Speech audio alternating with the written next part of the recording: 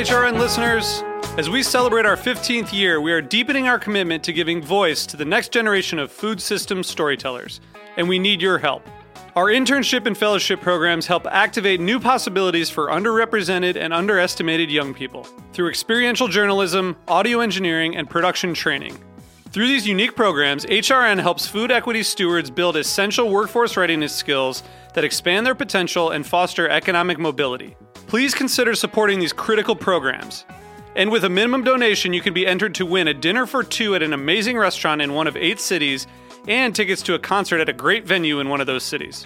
We have incredible partners across the country who have donated, as they also share our passion for helping to educate the next generation of food systems storytellers.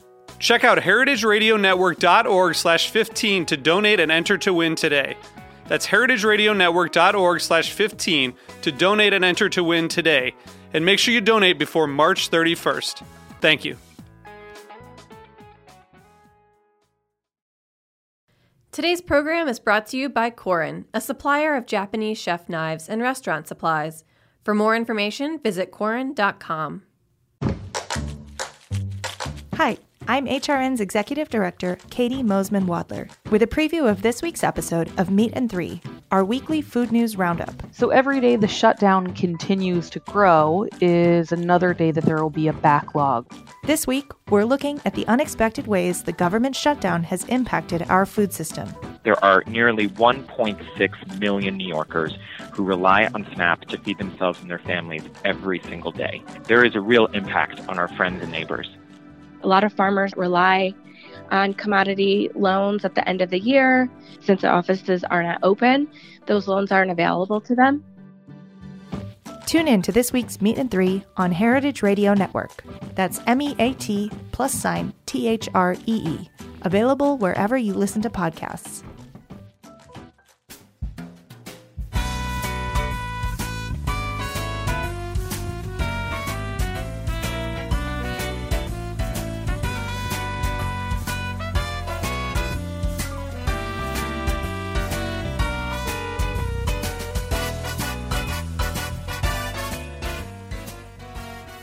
Welcome to Inside Julia's Kitchen, the podcast of the Julia Child Foundation for Gastronomy and the Culinary Arts. I'm your host, Todd Shulkin, the Foundation's Executive Director.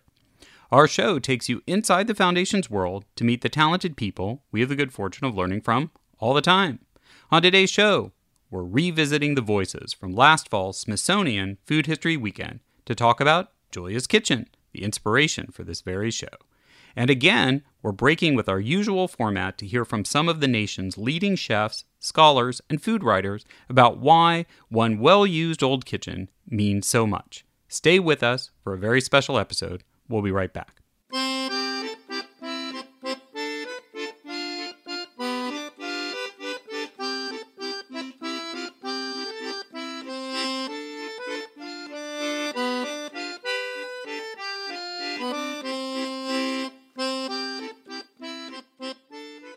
Back in episode 32, we recorded a series of live interviews at the Smithsonian's Food History Weekend at the National Museum of American History, which also happens to be the home of Julia Child's Kitchen, the metaphorical inspiration for our show.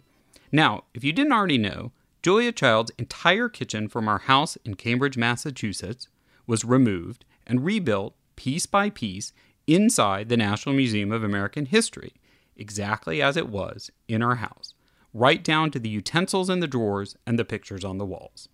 And since it opened in 2002, it's been one of the museum's most popular attractions. When it was temporarily shut for its reinstallation, for its now second incarnation as the entrance to the Food Transforming America's Table 1950 to 2000 exhibit, well, let's just say the museum got a few complaints. Truly, to visit it is a magical experience. It's actually a bit like a shrine. If you think I'm exaggerating, you only need to see for yourself. That's how much Julia Child means to so many people, and that's how important her legacy is to American culture. If you want to learn more about the story of how Julia's Kitchen ended up in the National Museum of American History, listen to our interview in episode 3 with Smithsonian curator Paula Johnson, who talks about its collection in detail. Julia's Kitchen, which was the physical set for many of her later shows with guest chefs, and prior to that, the inspiration for her sets, physically embodies Julia's spirit and what she represents to the American public. It's the manifestation of all that she's given us. But don't just take my word for it. Let's listen to more about the kitchen's significance from today's guest. I'm Corby Kummer. I write about food for The Atlantic, The New York Times, Smithsonian, and many other places, and wrote the first book on the slow food movement and The Joy of Coffee. I think that what Julia stood for is making food accessible to everyone and being able to teach yourself. If you're patient, you give yourself time, and you follow the instructions.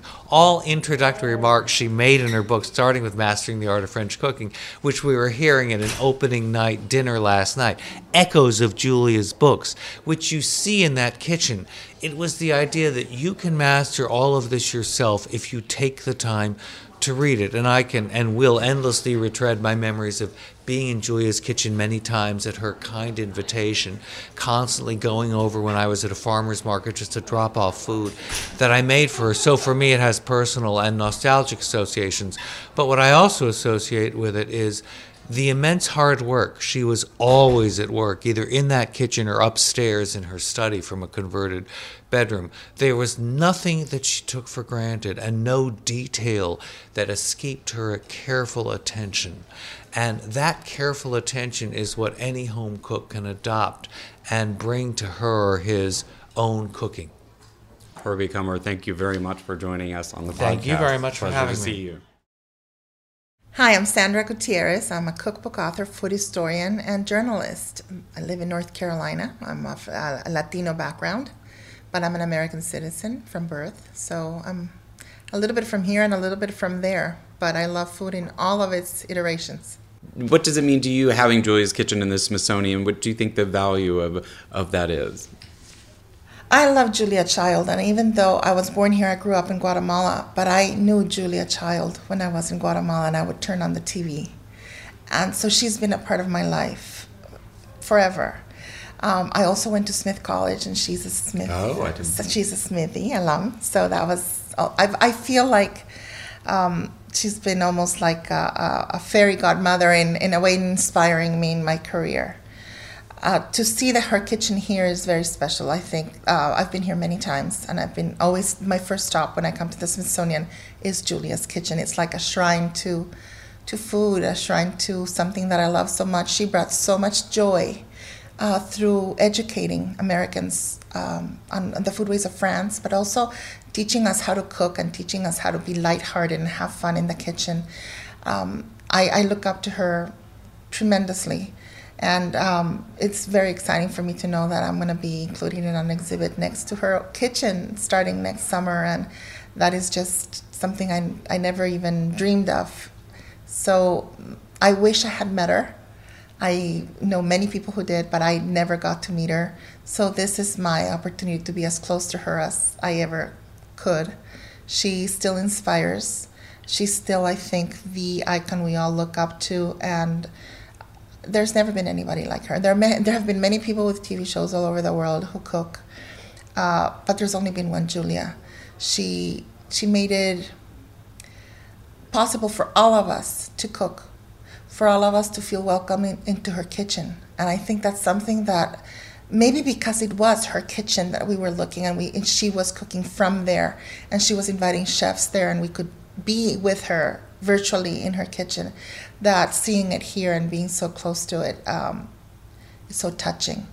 It moves me every time I see her kitchen. It's like you can feel her spirit still there. It's very special. I encourage anybody who loves food, whether you cook or you don't, but anybody who's ever seen Julia or who would like to find out more about Julia to come and see it, because there's no other experience like it, to be able to see through the wall literally and see what was in there and count the knives and count the pans and see what brands she had. And it's just very, very touching. Sandra Gutierrez, thank you very much for joining us. Thank you so much for having me. Hi there, my name is Sean Sherman. I am Ogallala Lakota Sioux enrolled member. I live in Minneapolis, Minnesota. I'm a chef, and I have a business called The Sioux Chef, SIOUX, where we focus on pre-colonial indigenous foods of North America. So I was curious what your take, we're sitting very close to Julia's kitchen, which is enshrined in the Smithsonian, and particularly thinking from an indigenous point of view, and that Julia was really bringing foreign food and foreign food principles to America. Do you have a sort of take on the value of having her kitchen in the Smithsonian? Well, I mean, she was a wonderful voice, and it's really amazing to have those female voices, especially because for a lot of indigenous cultures, the females were the ones that did a lot of the cooking and the processing and the gardening, and there's just so much beautiful knowledge to be able to have that. And food is something that all cultures can share with each other and appreciate with each other. So, Julia was an amazing voice in her time period to be able to, entice a lot of people to some foods that they didn't know about, and we hope to do that in our time period too, to help teach people about indigenous foodways and indigenous flavors, because no matter where you are in the U.S., you're standing on indigenous land, and there's an amazing group of history and flavors and foods that we can all learn from that are literally right outside our back door. Chef Sean Sherman, thank you very much for joining us. Thank you. We're going to take a quick break, and we'll be right back to hear more perspectives about the value of Julia's kitchen. Stay with us.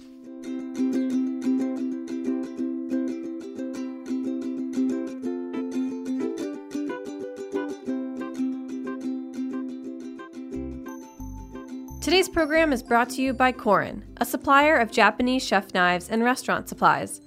Korin is proud of their Japanese culture and traditions, but they want you to know that their products are not just for Japanese restaurants.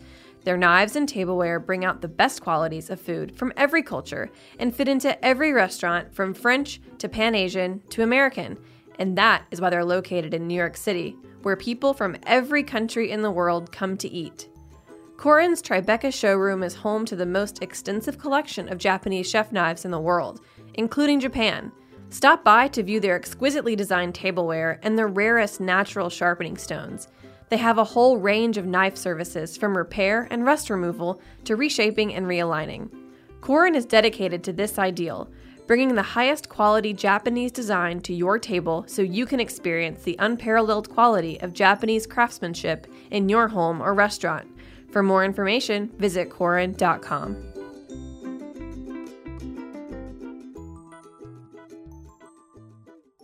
Welcome back. Today we're diving deep into the value of having Julia's kitchen preserved in the Smithsonian's National Museum of American History. My name is Ronnie Lundy. I'm an author. I've written several cookbooks that are called cultural cookbooks, and I focus frequently on Southern food, particularly the food of the Mountain South. So we are sitting almost inside Julia's kitchen, which is right next door. So I wanted to ask you what you think. What's the value of having Julia's kitchen in the Smithsonian? Oh, it's invaluable. It's so appropriate. When I began to write about food initially, and I would be in groups of writers, sometimes I would get asked, so what do you write? And if I said cookbooks, I often got an O, and someone turned away, because cooking was all the things that we devalue in our society. It was women's work. It was associated with the home. It wasn't something necessarily that you could market. It wasn't something that you were supposed to learn. But that was the rhetoric. That wasn't the reality. The reality was that it was the very literal lifeblood of people. I mean, somebody asked me once, why do you find food so interesting to write about? And my answer was, here's what people share in common. They're born, they die, they go to the bathroom, and they eat. And some people have sex and some people don't. So really, of those things to write about, why is food not among the highest? So I was growing up when Julia is on television, and I would watch Julia Child, and I would watch Graham Kerr when he was galloping, back when he was still galloping, And my nephew, who was probably about 4 years old, when I was babysitting, he would come get me, and we would just sit and we would watch. And Julia made the kitchen, her kitchen, became a place of cultural conversation.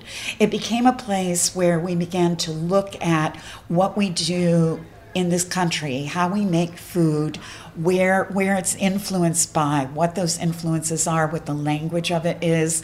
She took everything and she didn't elevate it to this point of you can't do this. It wasn't about that. It wasn't about celebrity chef. It wasn't about the one food that only one person can cook.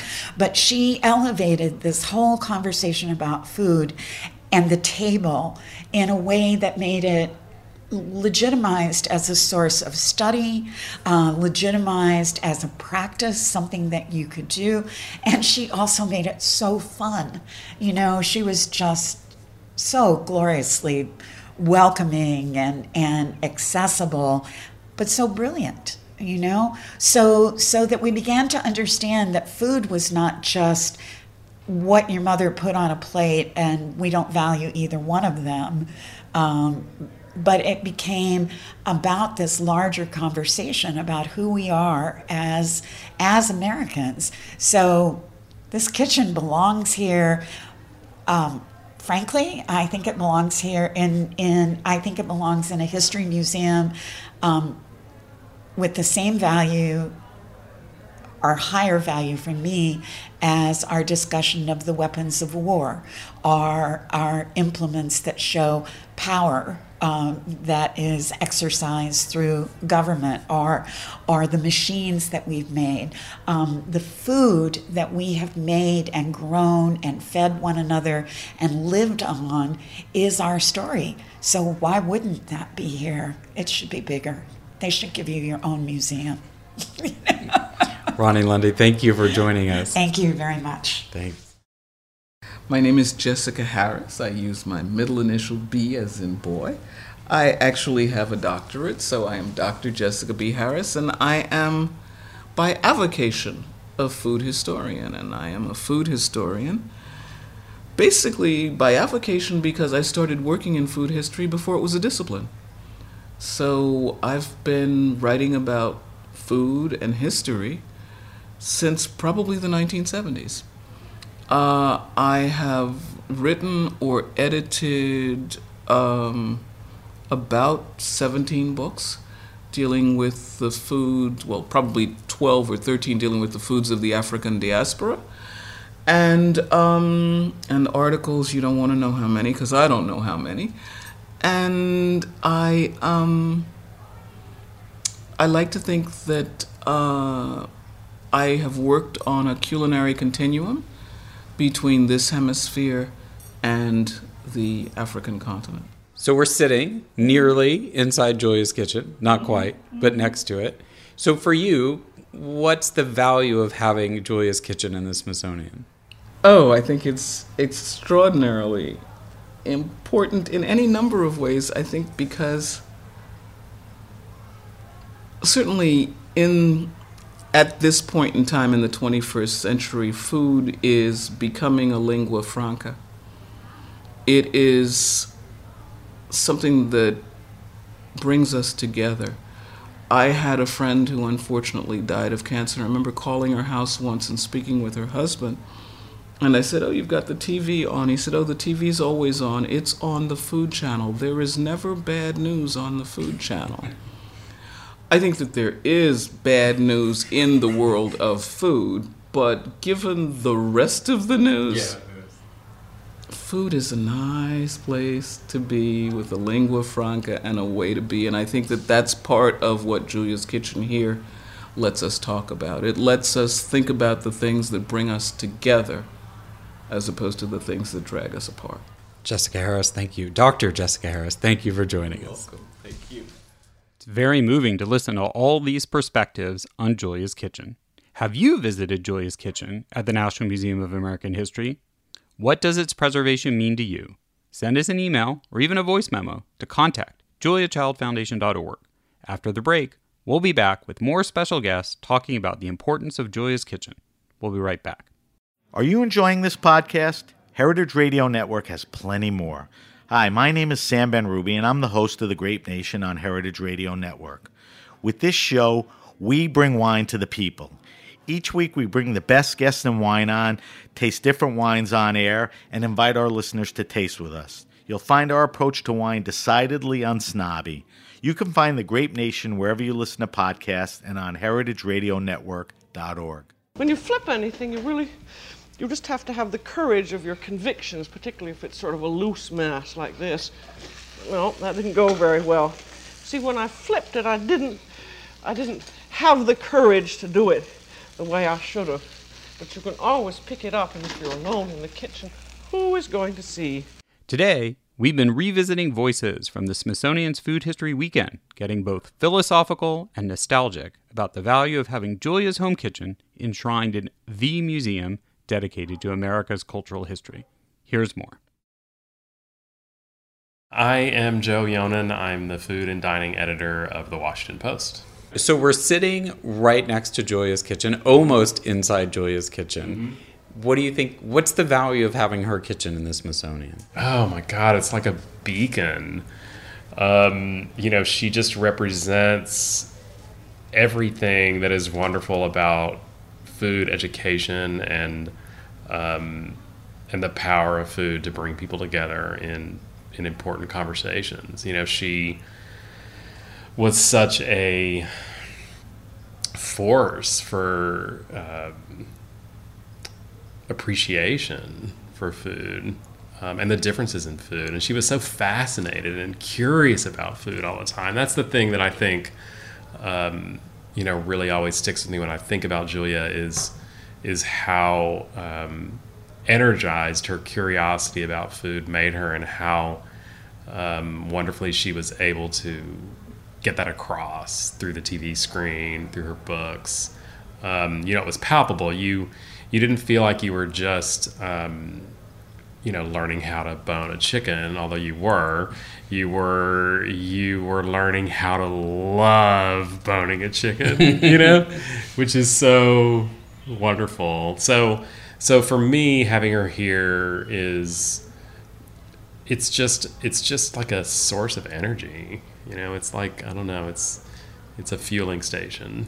I can always come, lucky to live in DC, and we can pop into the Smithsonian Museums on any given Tuesday afternoon with no admission charge, which is so incredible. And I do sometimes, just if I need just a little jolt of something, or if I'm kind of in a contemplative mood, I'll pop in. I'll make the pilgrimage. It does feel like a pilgrimage sometimes, even though it's not hard for me. And I'll come see Julia, and it's great. The pegboard, and I love looking to see like the people's numbers on the phone, and it's incredible. I love having her here. Joe Yonan, thanks for joining us. It was my pleasure. Thanks for having me. I'm Ashley Rose Young. I'm the historian of the American Food History Project at the Smithsonian National Museum of American History. My work here is part curatorial. I help take care of Julia Child's kitchen and also bring in news stories through oral histories and helping our curators collect objects. And part of my work here is also public-facing. So I do live cooking demonstrations here at the museum, where we bring in guest chefs to prepare live on stage several dishes once a month, and we use those dishes to talk about a theme in American history. Last year we focused on migration and the influence of the movement of people on what we eat, and this year we're focusing on Regions Reimagined, the importance of place and how we identify with our surroundings and with each other, and how food is so critical to that aspect of our lives. So we're almost sitting inside Julia's kitchen. It's right next door to us. So for you, especially as a member of the museum staff, what's the value of having Julia's kitchen in the Smithsonian? Julia's kitchen.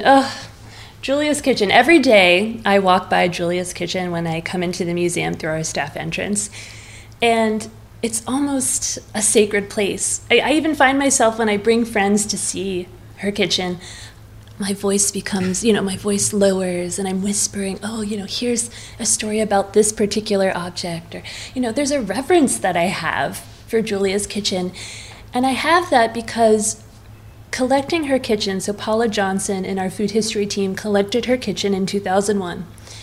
When they brought the kitchen here, it really marked our museum as a museum that is dedicated to tracing, to exploring, and discussing food history in America. So everything that we do here with Food History Weekend, bringing in these scholars internationally, bringing in chefs, James Beard Award winners, Julia Child Award winners, this is all because we brought her kitchen here in 2001 and that she was willing to give us her kitchen and the 1,000+ objects that are included in that. You know, everything starts with Julia. Paula told me this from the start when I was an intern here and now as a staff member. Really, everything we do stems from what Julia's spirit was all about, which was inclusivity and openness to diverse cultures, a recognition that America is a patchwork of so many different groups and communities coming together. And that is something that we embrace here so wholeheartedly, and we try to explore through Food History Weekend, through our live cooking demonstration series, Cooking Up History. Everything that we do on the stage or in writing really goes back to Julia's openness, her kindness, and just her generous spirit. So I think that is what Julia's, kitchen means to me, which is kind of a generosity of spirit, a willingness to open your heart to other people who may or may not have similar life experiences to you, and to honor and recognize the importance of those opinions and the food cultures and the foods that we all eat on a daily basis. Ashley Rose Young, thank you very much for joining us. Thank you for having me. I hope you've enjoyed all these very personal perspectives on the meaning behind and the value of preserving Julia's Kitchen. I also hope that if you haven't had the chance to visit it, that you will. That's it for today's episode. Thanks for listening.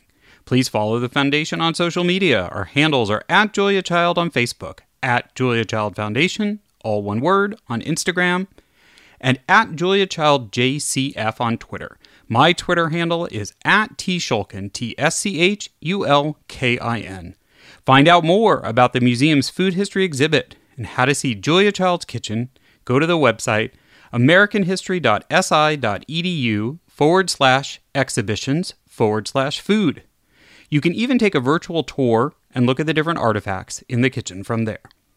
Thanks to my co-producer of the Foundation, Lawrence Alkeld, and our sound engineer at Heritage Radio Network, Matt Patterson. Our theme song is New French Horn by Novi Valtorni. Please give us a review. It really helps new listeners discover the show. And don't forget to subscribe so you don't miss upcoming episodes. We're on the air on Heritage Radio Network on Thursdays at 4 p.m. Eastern, 1 p.m. Pacific, with downloads available soon after on Stitcher, iTunes, Apple Podcasts, and Spotify, or wherever you listen to podcasts. We look forward to bringing you back into the Foundation's world next time on Inside Julia's Kitchen.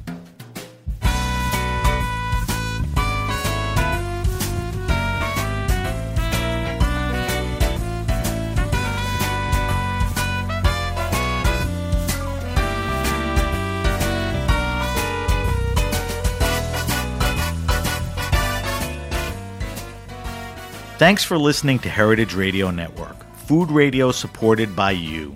For our freshest content and to learn more about our 10-year anniversary celebration happening all year long, subscribe to our newsletter. Enter your email at the bottom of our website, heritageradionetwork.org. Connect with us on Instagram and Twitter at heritage_radio.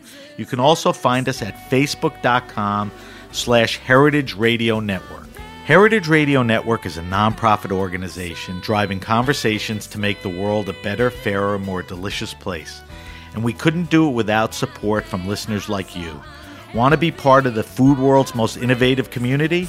Subscribe to the shows you like, tell your friends, and please join the HRN family by becoming a member. Just click on the beating heart at the top right of our homepage. And thanks for listening.